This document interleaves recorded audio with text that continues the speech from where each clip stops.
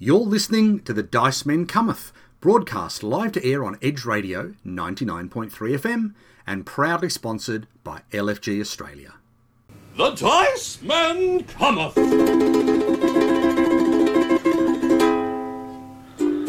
Back in the black and white crime-filled days of 2013. Lads, we got a problem. What? There's been multiple murders. Oh no! Apparently, there is no longer any good board game, card game, dice or tabletop good audio in all of Australia left. It's all been killed. What are we gonna do, Gov? I tell you what, I think it's up to us.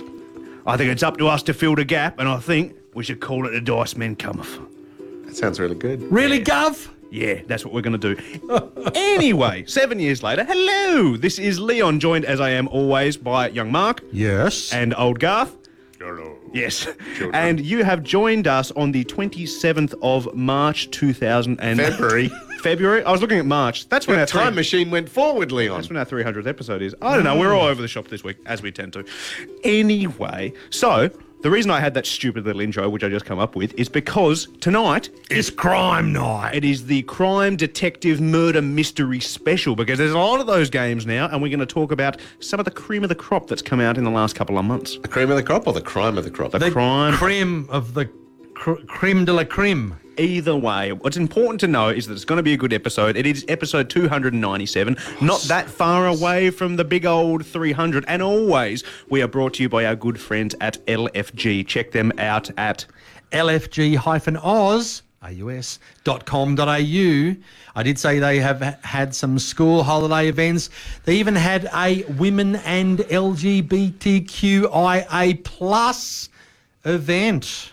That's great. Yes. lovely work. Yes, if you're looking for crime, go elsewhere. But if you're looking for games and gamers, Go to LFG. If you're looking for fun and games about crimes, you can go there, or you can grab some of the copies of the games we're going to talk about this just evening. stay here with us. So, because we're Garthy gonna tell boy, you all about it. what are we going to chat about on the crime special? Well, we are going to go straight into 1940s LA for a start. As you do. And then, Leon, you are going to take us into some otherworldly dimension, potentially. Yes, possibly set in today's date. And then Mark is going to fill in a whole bunch of other crime-related criminess.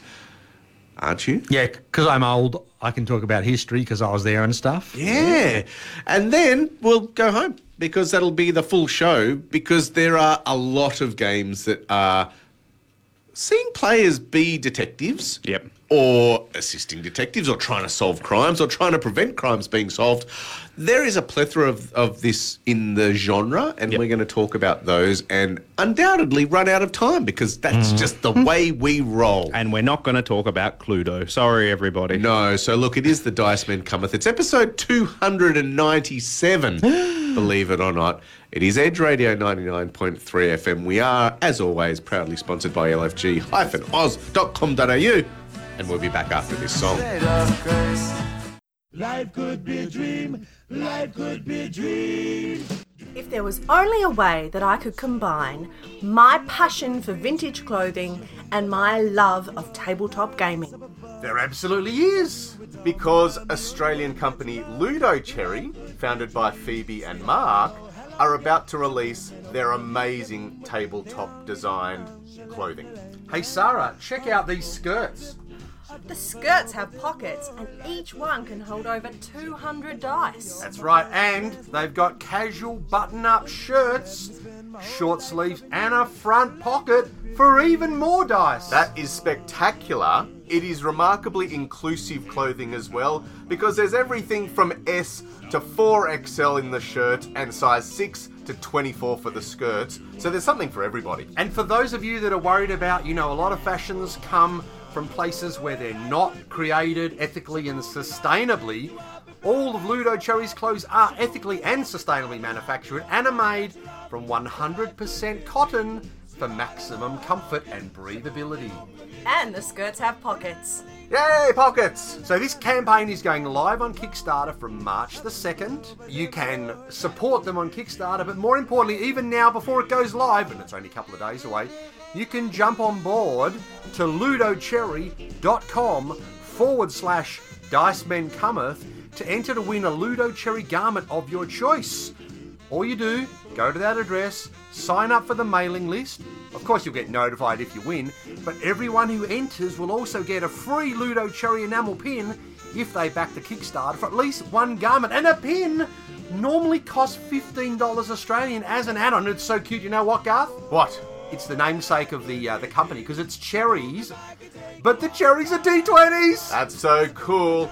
So look, Ludo Cherry is the next generation of geeky clothing, so we are so excited to see this one come to Kickstarter. We are so proud for Phoebe and Mark to get this one out there for everyone really who has any love for gaming. So make sure on the 2nd of March you are sitting with your mouse and your credit card ready on Kickstarter for the Ludo Cherry launch. And the skirts have pockets. That was Still Commit Crimes by Good Morning, and we are the Dice Men Cometh. We're not going to commit any crimes tonight, but we're going to tell you about some games where you'll try and work out who committed the crime. Yes, we will, while Leon figures out how to order us some dinner. I'm trying to figure out spell paisanos properly. We got distracted by pizza. All right, so... Which is very crime noir-y type thing. It makes sense. Hey, boss, you want a pizza? Well, we are going to talk about Detective City of Angels, which was a really successful Kickstarter. Mm-hmm. And thankfully, Dice Man Leon was kind enough to back it and spend his real Leon money on this game. And we played it several times over the last, week, 2 weeks? Yeah, 2 weeks. Mm-hmm. And you also got your respective partners involved with the Sarah thing going on there with never, ever remember whose is whose, but that's for Mark and Leon to figure out.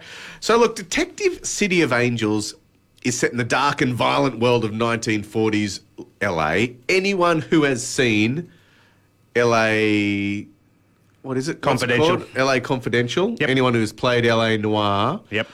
You're just immediately transported into that time of fedoras and dames and people with guns and all that kind of stuff. And you play potentially a gumshoe detective who is going to try and solve a particular crime. Now, it's not a legacy game, but it is a persistent world game where what you do and how you solve things in one case may potentially lead on into future scenarios. And it is a game where 1 to 5 players will sit around a table and try and solve crime. Or at least most of you will try and solve crime, because this is a 1v-many game in probably its most popular game mode. Yes, if you read the book from scratch, there is the main mode. Much like, say, the original Descent, you've got your baddie going up against everybody else. You 1v everyone, as you said. Yeah, and unlike the baddie thing, it's not that you're the baddie, you're a chisel. You play Los Angeles, essentially. Yeah, you play the role of... Or the crime itself. Primarily the role of every suspect and every contact who is questioned. And we'll get to how that all works.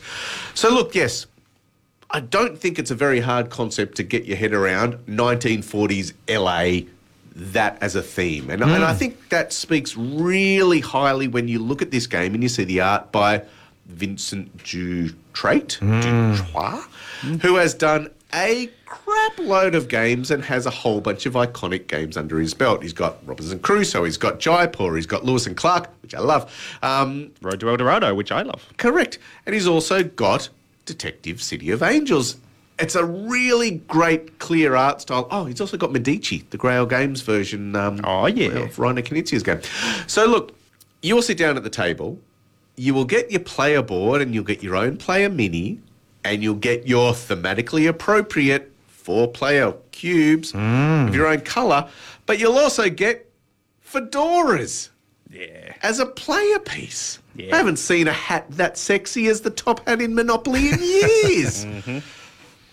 So primarily you want to play this game in the classic mode, and that is where one player will take on the role of the chisel, who is essentially playing, as Leon said, LA, and more importantly, the people and the characters within it, versus a whole bunch of detectives, and you are all trying to prove yourself to be the best detective in this particular LA. Because you're not working together. No. Unless you're playing sleuth mode. Yes. Which everyone is playing together, but we'll get to that later. So look, it starts with the option of a really well voice-acted introduction into every single scenario that is available where, Leon? Because this is your game. Yeah. We just hooked up a speaker.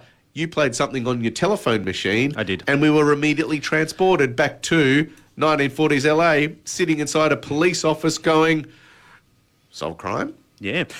It is the publishers themselves, the Van Ryder Games. On their website, they have all different types of audio for every single case that's come out with this game, which in the base game, I believe, is 9, and then the expansion, which came out afterwards, added another 4, and another expansion, which is coming very soon, is another 4. So you're not short of cases in this game, that's for sure. Yeah, and it'll be like, hey, detectives, you're in here, and blah, blah, blah is doing this, Yeah. and this poor dame has been murdered in the blah, blah, blah, and you're going to have to try and do the blah, blah, blah, because you do the thing, but you've only got this much time. It's like that, but not Like quite that, as, yeah, not quite as well. Yeah, so now, what are you going to do about it, eh? Yeah.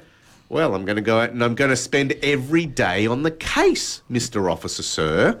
And on every single day, every single detective will have precisely 4 actions they can do, represented by the 4 thematically appropriate cubes of their colour. Just like all detectives back in the 40s, we all know they could only do 4 actions a day. That's been historically documented. Absolutely. So look, before we get into those actions, the board is just this little picture of LA. You move from space to space. Spaces are numbered from 1 down to 100, depending on the locations. It's mixed. It's made up of, I'm going to say, 4 different 4 or 5 locations. like sectors. 4 sections Yeah. of LA. And look, one of the actions you'll be able to do is move. What that means is you can move from wherever you are to anywhere else in one of those 4 or 5 sections. So to go from a section to another section is going to cost you 2 moves. You can do that.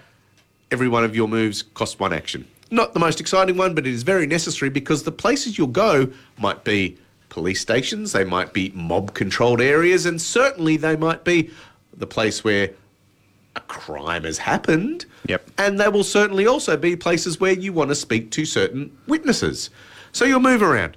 What you'll also do is you might go and search that location that you've just visited. Mm-hmm. And this is where the chisel, the player who is playing LA, will give you a card if you are the first detective to go and visit that. And they will give you a card, which the detective will read in secret, giving you a little bit of information about where it is you're investigating and why you should be there, and then also potentially a little bit of inside information. Mm-hmm. So say, for example, you've gone to the scene of a murdiddly-erder, you might get a bit more insight about the victim or how they were killed or whereabouts it was specifically, or something that will ultimately help you in cracking this case wide open.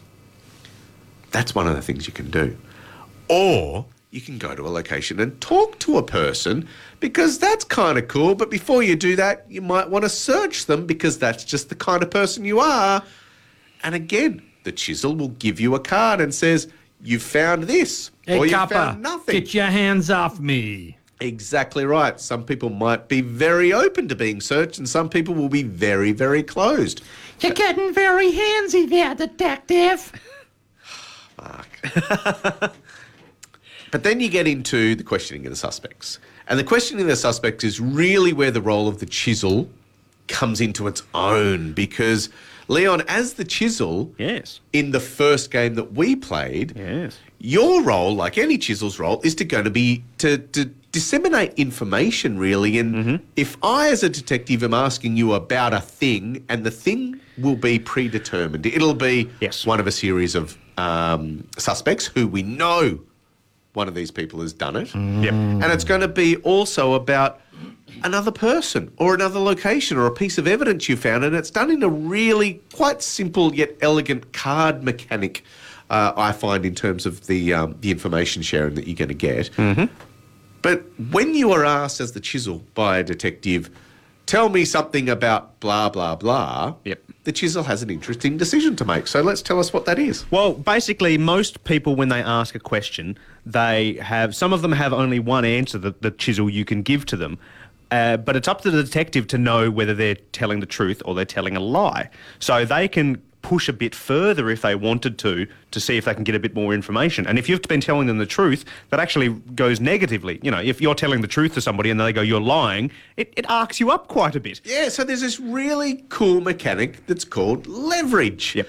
Now, it's important to note that this is not a role-playing game. So as a detective, I'm not asking Leon, who is playing, you know, the dame in this particular case, tell me about where you were on the night of the murder. I can only ask you about cards that are visible on the board. Yeah. And the cards that are visible might be suspect 1, 2, 3 and 4, and they might be 3 or 4 other people that I know are involved in the case. They might be a murder weapon that I found. They might be some other piece of evidence. They might be a location. So my questions are not to Leon, tell me about whatever it is I'm curious about. It's tell me about this card and how you, as the character, relate to this card and what you know about it. So for any people who are concerned that I'm going to ask a stupid question, there are no stupid questions because you can only ever ask a question determined by the cards that are visible on the board. And then, yes, the chisel gets these cards which are potentially, I think they have up to 8 pieces of information on them because there's a double-sided card and each edge of the card will have an answer. And the answer might start with the least and most useless piece of information and scale up to the most useful. But the chisel will get to decide what they want to reveal. Yes. And the reason they might want to make that decision is because they want to potentially give something to the detective so that the detective goes, yeah, that could actually be the best bit of information that this particular suspect knows about.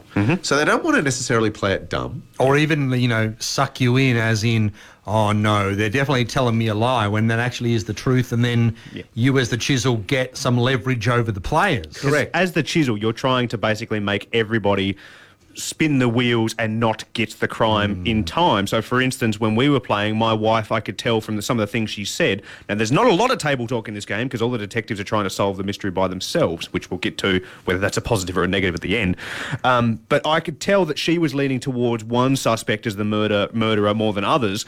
And she asked a question, and I had like 4 different responses. And one of them, which was not the correct best information she could get, was based around what I knew she was going towards. So I gave that to her. And she was very happy with that, even though it was absolute cobblers. Yeah. And that's really, really cool. Yeah. Because as the chisel, you are constantly involved in this game. It's not just, I'm going to be a roadblock and stop whatever line of questioning is happening. It's, I want to give this detective something. Because if I don't, they're going to challenge me. And the challenging thing can go one of 2 ways. If I, as the detective who've asked you, as the chisel, Leon, a question and I don't believe you, I'm going to challenge you. What that means is that I'm spending some leverage potentially to go push harder. Do something thematically to make this person talk and tell me not necessarily the truth, but the information that is the best to their knowledge or the most useful bit of information that they're going to give you. Yeah. Now, if I'm right, the chisel has to change their answer and say, look, this is actually the best information I've got. And I will then get some leverage over whatever character the chisel is playing, which will be beneficial in a subsequent turn.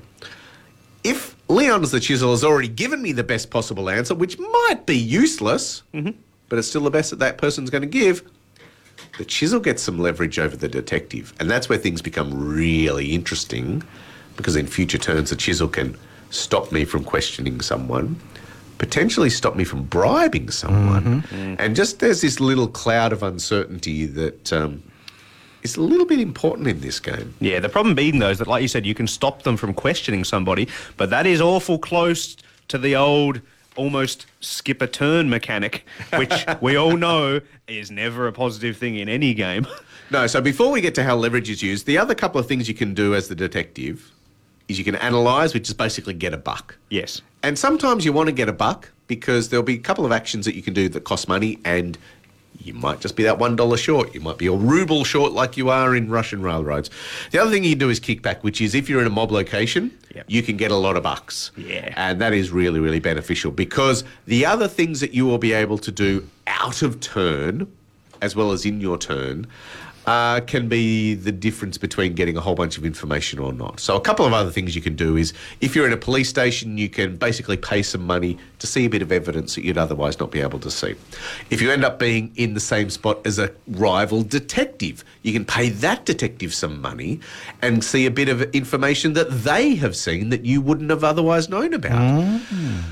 Or, on someone else's turn, when a detective is questioning another suspect, you can pay some money to bribe your way in. So basically you're, using, I forget the word, what's the little token that you're able to use? The leverage token? No, the one that you're saying it's pass or bribe. snitch. It's the snitch token. Yes, Thanks, Mark. Snitch. So say Mark is a detective and he's questioning Leon about something or other. Leon's giving him an answer and Mark's going, yeah, I'm just deciding whether or not that's true or not. Other players will have the ability then to sort of piggyback off Mark's line of questioning and go, well, I'm going to use a snitch. I'm going to get into this questioning so that I'm going to get access to the answer. Because it's important to note that in this back and forth between detective and chisel, the chisel's not reading aloud the answers. No. So if the detective is asking the chisel, who is playing the role of the victim's girlfriend, who did it, Leon's not saying as the girlfriend and the chisel, it was him. Yeah. Leon's passing a card to the detective and saying, that's the answer you're going to get. Mark, as the detective, gets to read that answer and go, yeah, I believe that, or no, I think it's baloney. Yeah. And you go from there. And that's a really cool, interesting mechanic that I like about this game. The other thing is that, and I don't know if you mentioned this already, Leon, but you've got that envelope where you can see the card from a distance. You can see the card you're passing. And you can see the volume of text on that card, whether it's 1 or 2 lines or whether it's like 10 lines, whether it's really text intensive or not. Now, you don't know what is on there, of course. It could be just a lot of garbage. That's because you didn't bring your glasses. Well, there is that problem. But then you have to think, do I spend my limited cash to snitch and get in on that conversation, or do I let that one slide and maybe I'll get to see that card later on by bribing that detective or going to the station and seeing that bit of evidence? Yeah, exactly right. So every detective is involved in this. So I think it's a really cool mechanic, the leverage. I think it might have some drawbacks as well in part of the game, and no doubt we might get to that. But the point being is every detective is always curious what the other detectives are doing and why, because while thematically you're kind of working together to solve a crime, you are completely selfish. You want to get this crime solved before anyone else does because you want to win or lose. Yeah. There's not many of these detective-style games that are out there that this long that are competitive. Yeah. Normally they're story-driven and they're cooperative, so there's a lot of table talk going around, which when you play the sleuth mode in this is exactly that. You don't have a chisel. The game is automated by a book that comes with every version of the game. It isn't like a Kickstarter exclusive. And from there, you can be completely cooperative, and that's where your table talk and what you're going to do and what actions you're going to spend as a joint detective with everyone comes about. Absolutely. So how you're going to win in the competitive mode is you are going to get your information, depending on what you choose to do as the detective. And at some point during the game, you will decide to make a guess. Yep. And you will provide essentially the who did it, why did they do it, and what did they do it with. And you'll give your answer to the chisel. The chisel will then come back to you with a number of things that you got right. So there's 3 questions. The chisel might just simply give you the number 2 back. You don't know what 2 out of the 3 things you've got right, but you know you're not 100% right. You haven't cracked the case open. Everyone gets one of those, and then if you haven't resolved or there hasn't been a winner by the time the last day of the case, and certain cases are run out over certain amounts of time, everyone gets one final guess, and that's where you can have multiple winners. If any of the detectives guess it right, they will be joint winners. If none of the detectives get it right, the chisel is the winner. Yes. And that's important. Now, I have to jump in here. I like the look of this game. It looks great. It looks very thematic. It looks of its time. The theme is definitely very cool. And the other thing I wanted to mention was, now, I am not a literary critic. Good. And I know some podcasts and some YouTube videos like to bag out these games with a lot of reading about the writing style and the writing content. I really enjoyed the writing and the story in these games. I thought it was engaging. I thought it wasn't overly descriptive, which some of them can be. I quite enjoyed the writing. I liked the stories. I liked the little twists. And obviously, we've only played a couple of missions, so we haven't seen how deep down a rabbit hole you can go. We didn't see too many red herrings, but we saw a few, enough to certainly not have it be quite too obvious as to who it was and why. Yep. Because one of the big challenges in these games, and particularly in this game, I think, is working out the motive. Yes. Because, you know, did she do it for love, or did she do it for money, or did she do it for revenge, or did she do it because she wanted to get in on the action, or did she do it because a mob boss told her to do it? Often you know that this person killed that person, and often it'll be, well, the ones we've seen, it was reasonably obvious how they did it. But the why, that's really got you digging into the corners, trying to work out, yeah, but they were in a relationship, but then they worked together, they hated each other, and you're really trying to open all those little doors, twist those knobs to try and find out which one of those it really was. And you're 100% right, but I also like it's this game where you will never know everything. Yeah. You do not have time to question every suspect about everything. Mm-hmm. So your decision as the detective in this competitive mode is, I've got to go down this path, and I'm confident that that was the weapon or that was the reason that this person died. I've got these two suspects, so I'm going to drill down on these people and find out, you know, what it is and why they are involved. But the motive can be the make or break in this one. Yeah. Yep. And it makes it tricky because there sometimes could be multiple motives. Well, the thing is, they even let you only have to be one of the three possible motives. Potentially.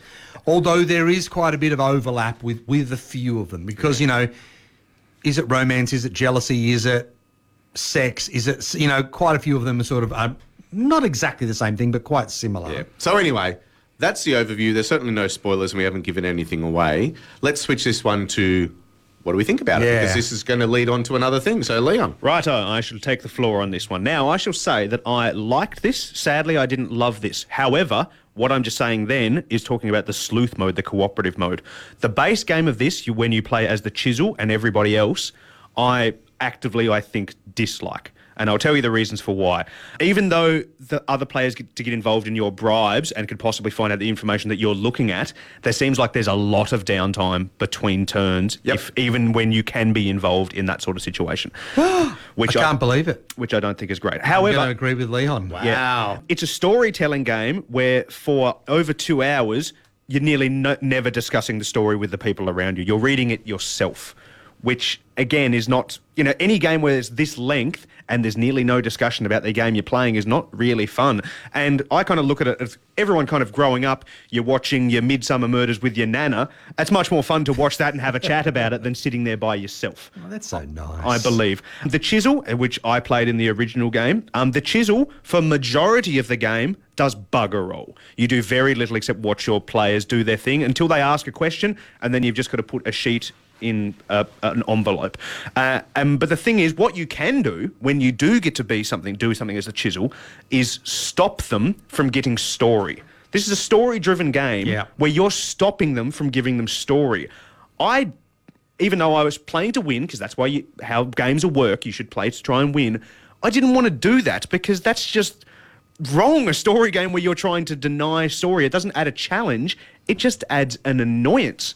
And I didn't really enjoy that. However, when it came to the cooperative, when we could actually start chatting about it in the sleuth mode, that I did enjoy. However, I did enjoy it, but it did take a bit of time as well. Yeah, look, as I said, it doesn't happen often.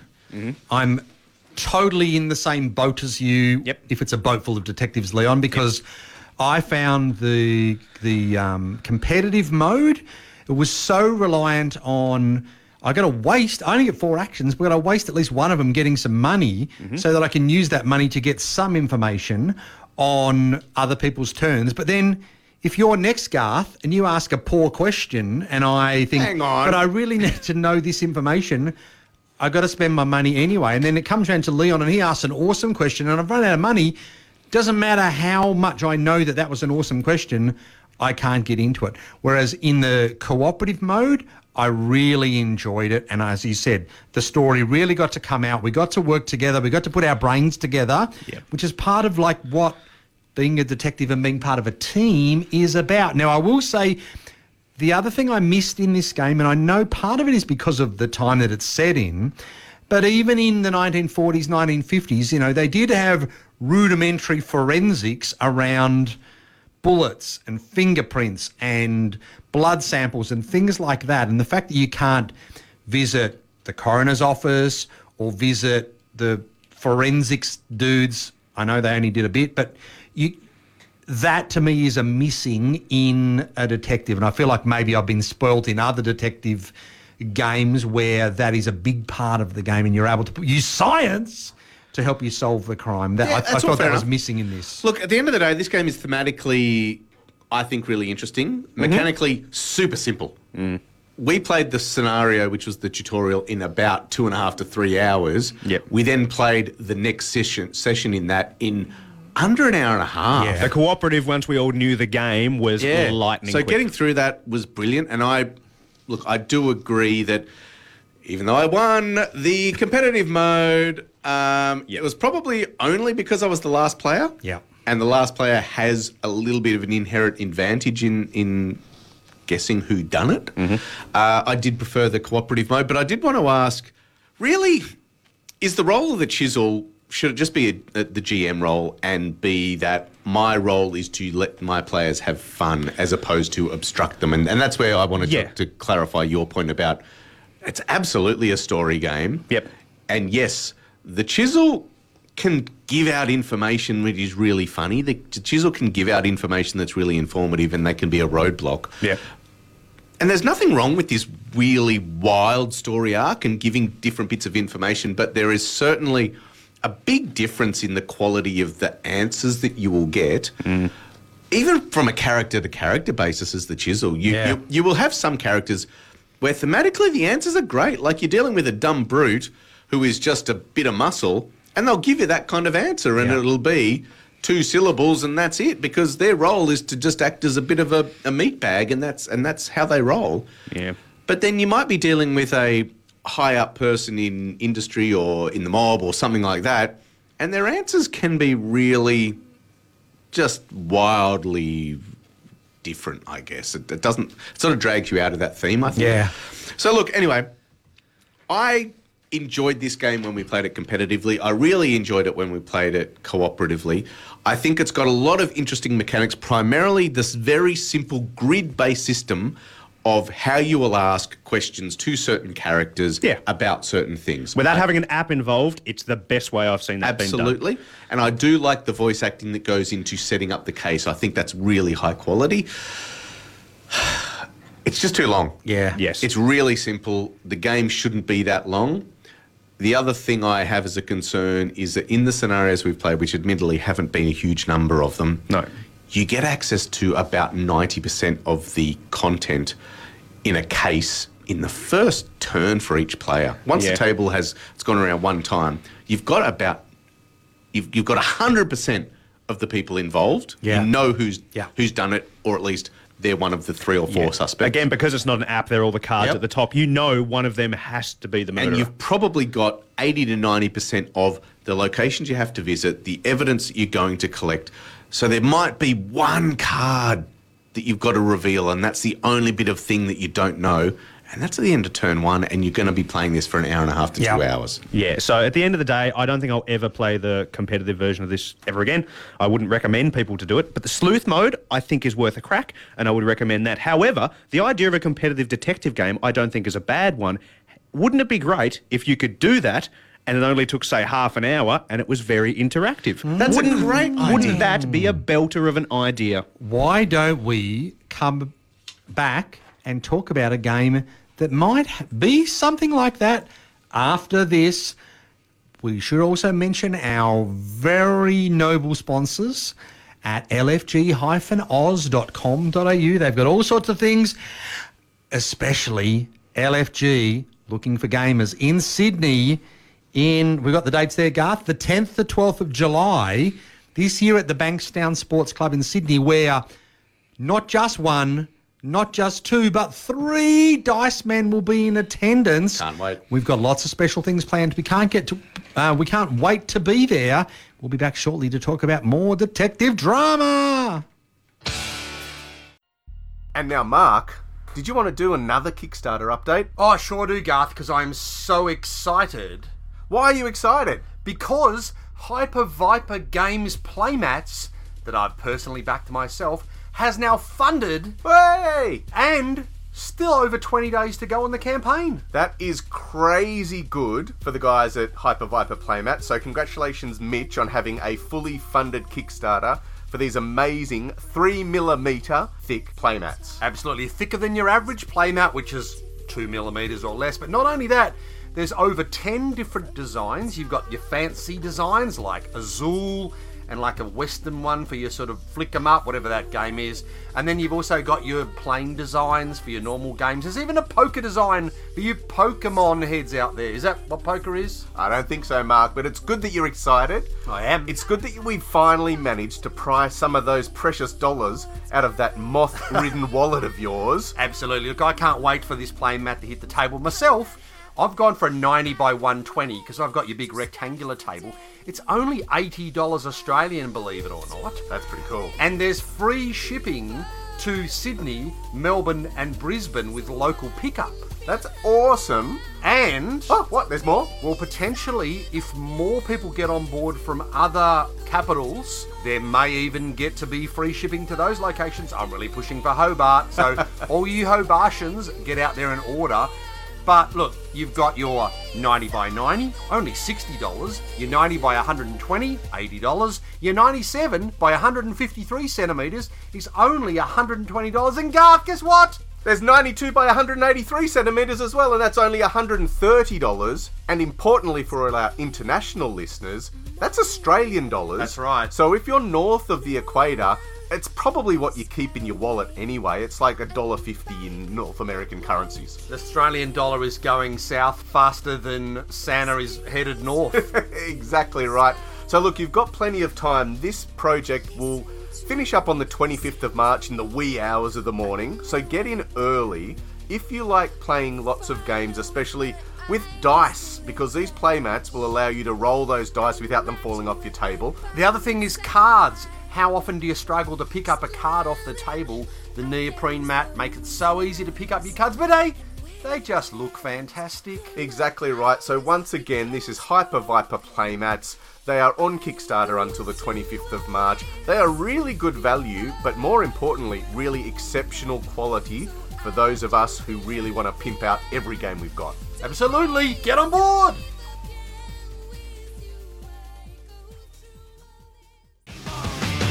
Oh, of course, that was Rage Against the Machine with Killing in the Name of, 'Cause I'm a Criminal. Yeah. Here on Edge Radio 99.3 FM, you are with the Dice Men Cometh, and we are proudly sponsored by LFG, looking for gamers, an awesome game store in Canberra, also an online game store at lfg-oz.com.au. Now, Leon. Yes, sir. You're going to talk about the second of our detective games, which is quite a different game from the first. It certainly is. It's a bit more modern. So I just imagine, Mark, you open your eyes to discover the most horrible truth of a lifetime, that it has come to an end.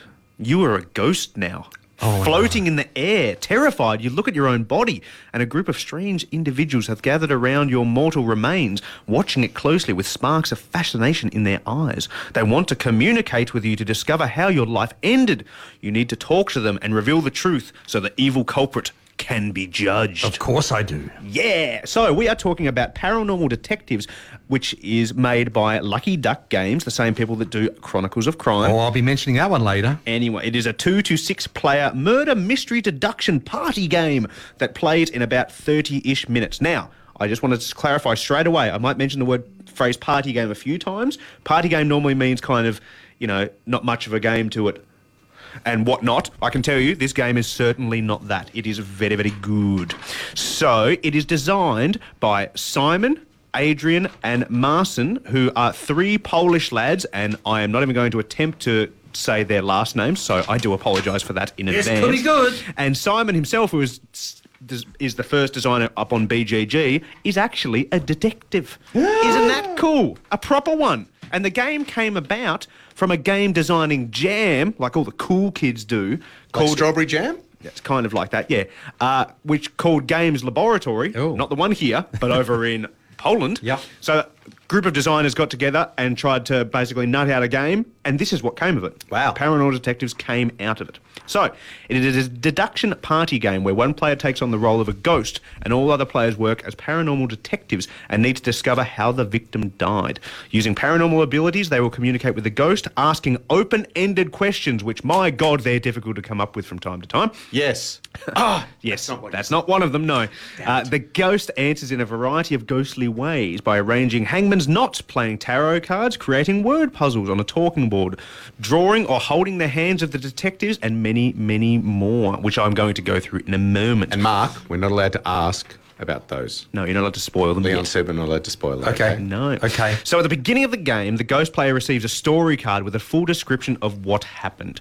Each card depicts all the details of the case. Each detective receives, and then each of the other detectives, they all receive an asymmetrical, pre-constructed, can't even read my own words, set of interactive cards, a player investigation sheet, a player screen, and one of those old Sharpie pens with an eraser on the end, because you're going to be writing down some notes because you're all detective-like. Yes, you'll be writing down a lot of wrong notes as well. Yes, you certainly will. Depending on the quality of the ghost, anyway. So on your turn, each detective will ask the ghost an open-ended question, like I said, so no yes or no questions, because that would be too easy. They want the ghost to try and answer. They will also then play a card, which will put the ghost towards how they're going to answer that question. But what are these cards I hear you talk about? What are these cards that I hear you talking about? Leon, now, you and I have both played a ghost. Yes. So Yeah. I'm curious to have a little chat about that. But yeah, these cards, they, and they make the game. And the detectives you can play as, the 5 different detectives in the game, not everybody has the same ones. Like, there's the 9 cards you can have, potentially, but there are certain characters that absolutely don't have 2 of specific cards. Yeah, and with different player count, you'll have access to different cards as each of the detectives. Which is cool. So, you've got the quill pen, which is where the ghost will draw the answer that you're asking using your own hand and guided by their hand. So they grab your hand with a pen in it and draw on a board, which is just fun. It was hilarious. It must be important to note that you almost need to put out a little disclaimer when you're going to play this game. Yeah. Because in this hobby, like a lot of other hobbies and a lot of other facets of life, there are people who don't enjoy this kind of stuff. So there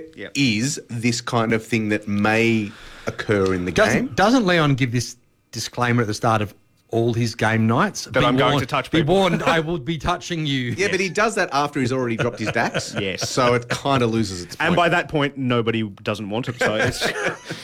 Anywho. But even Your game nights are always consensual. Then. even the game that we played, where we played with close personal friends, people that I consider my family, I flat out said, if someone doesn't want me to touch them, we're all adults here, just tell me. That's fine. We can figure out something else.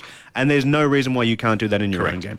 There's the Haunted Mirror, where the ghost will do a 3-second pantomime to answer your question, which you can get up and do if you like and put a bit of energy into it. It's up to you. Absolutely, you should do that. There is the Whisper of Shadows, where they will mouth a one-word answer to you. And we've discovered that the hint with this is you do it multiple times and also turn your face sideways, because sometimes turning your face sideways can help, because it's really difficult if you're not a lip reader or do sign language. But if you've got Garth doing it, don't bother, because it's just like, rah. I don't even know what Hang it on, was. I wasn't saying anything. Yeah. It was blah, blah, blah. Yeah, but it may as well been blah. Wasn't my fault. The question asked was really open. Anyway, so then there is the ghostly scream, where the ghost will make a sound to answer the question, or they will indicate an object in the room. So they will point at an object in the room. Now, I must admit I'm still confused by the first part of that response. Yep. Because what kind of sound does the ghost make? Like, you know, and this is the thing, you're being What's a asked sound, yeah. You're being asked an open-ended question, and you need to understand that the open-ended question can be, who killed the person? Yeah. You know, how did they die?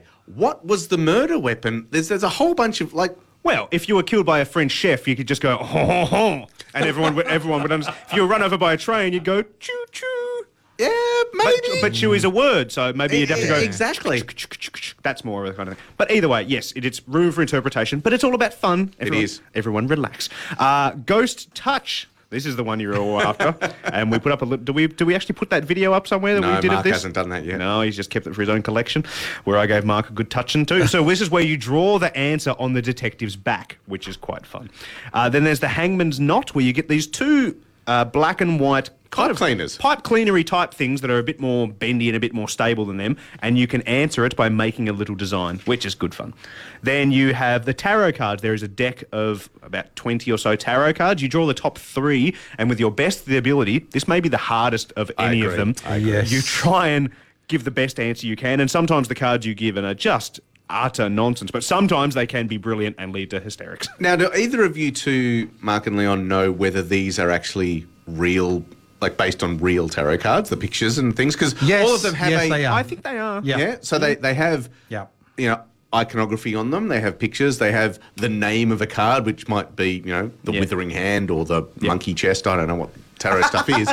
But all of this information is really open to interpretation, because as the ghost, you can't say anything. You're just playing down these 3 cards in some configuration and leaving it up to the detectives to analyse incorrectly.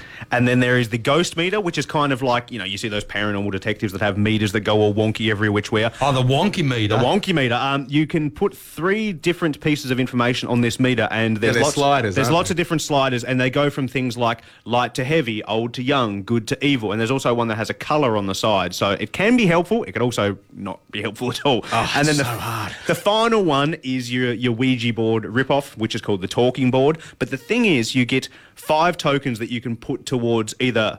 You can use up to 5, so you could use a smaller word if you wish, or you can use the first 5 letters of a bigger word, but you do not point directly at the letters, because that would be too obvious. Every letter in the alphabet is grouped into 3. It's like your phone keypad. Yes, you just point at a section. Except not alphabetically. It's No. like X, Yeah, X, weird. P, T. Yeah, Like, you put the 1 on XPT and the 2 on CZY, and then people have just got to try and figure it out from there. So throughout the game, you'll ask, every person will have a turn playing a card, getting an answer, going from there, and you're trying to figure out the who did it, the why did they do it, the murder weapon, the Where were they? And how did you die? Because just because it's a murder weapon doesn't necessarily mean you're going to die that specific way.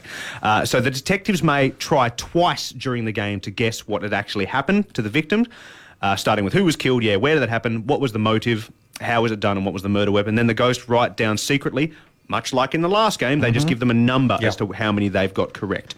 And then the game will end if somebody gets it correct. They win, as well as they win with the ghost player. The ghost player wins because they've given good, successful information. Yeah, 'cause they won every one So of they've them. won. Only other way that is that if everyone runs out of guesses, the first person that guessed 4 out of 5, they will be the sole winner, and the ghost will not win because they clearly didn't do that good a job telling the story. Shut up, I did a great job. That is the game. In the box, when you first get this, is a game that's only about $50-odd. There is 28, I believe, of these mysteries, each taking about half an hour or more. When we first played this with a group of my friends, we were going to play Court of the Dead, which I played last night. Good, by the way. Spoilers.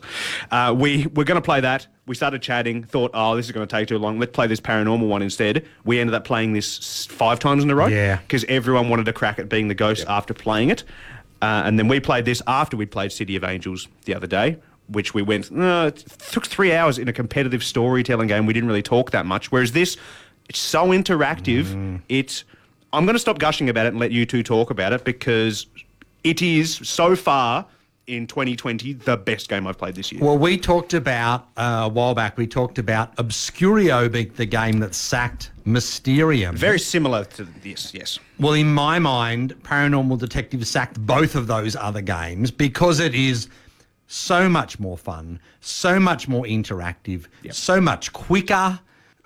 Just everything about it, you are constantly engaged, even when it's, someone's drawing on the back of someone else. You're trying to look and see what they're drawing.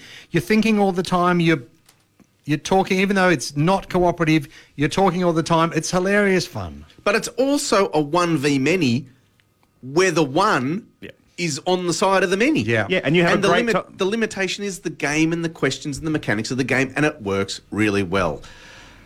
oh man, it's fun to play the ghost. Yeah. And it is heartbreaking and brain-burning to do it when a detective asks you an open-ended question and you've got to answer by making a thing out of 2 pipe cleaners? Yeah. What? And you'd think it'd be easy because an example of an open-ended question is, who killed you? Yes. Yeah. You think, okay, I'm going to get one of my 5 answers there, but no, probably not, particularly if your ghost's name starts with G. Oh, shut up again. Well, that's why I said at the start of this, I didn't want people to hear the word party game and think, but people think of that in a negative way and in a reductive way. This game is very good, but it's also, because I like it personally, but from a design point, it's designed very well. It is up there with like Obscurio is Mysterium by the same designer years later after he's had thousands of feedback and whatever else. This is by 3 guys, one of them an actual detective who went to a gaming What session. are the names of those guys again? You heard them earlier. It's a podcast, you can rewind it. And this is what they come up with. And like I said, after we played City of Angels and then we played this, and then straight away I went, well, you're in trouble with my collection, City of Angels, because this is gold. Like I said, very similar to Obscurio, very similar to Detective Murder in Hong Kong.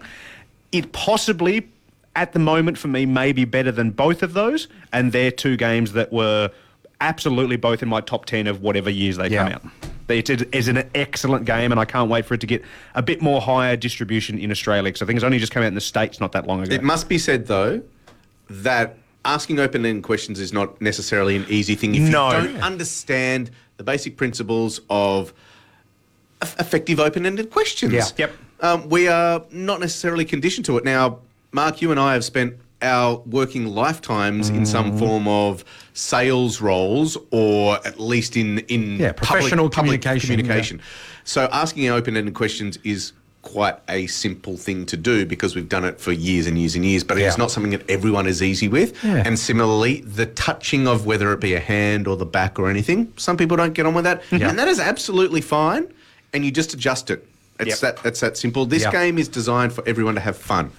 Only other thing as a criticism, I would like to see more cases on it, because having a flick through the cases there, I'm still a bit dubious about the answers to some of those. Yes, but as we did say, coming up with your own case in this would not be very difficult at all. Look, we better throw to a quick song because Mark has something he really wants to say with the Dice Men Cometh on Edge Radio 99.3 FM. Thanks to LFG. We'll be back after this song.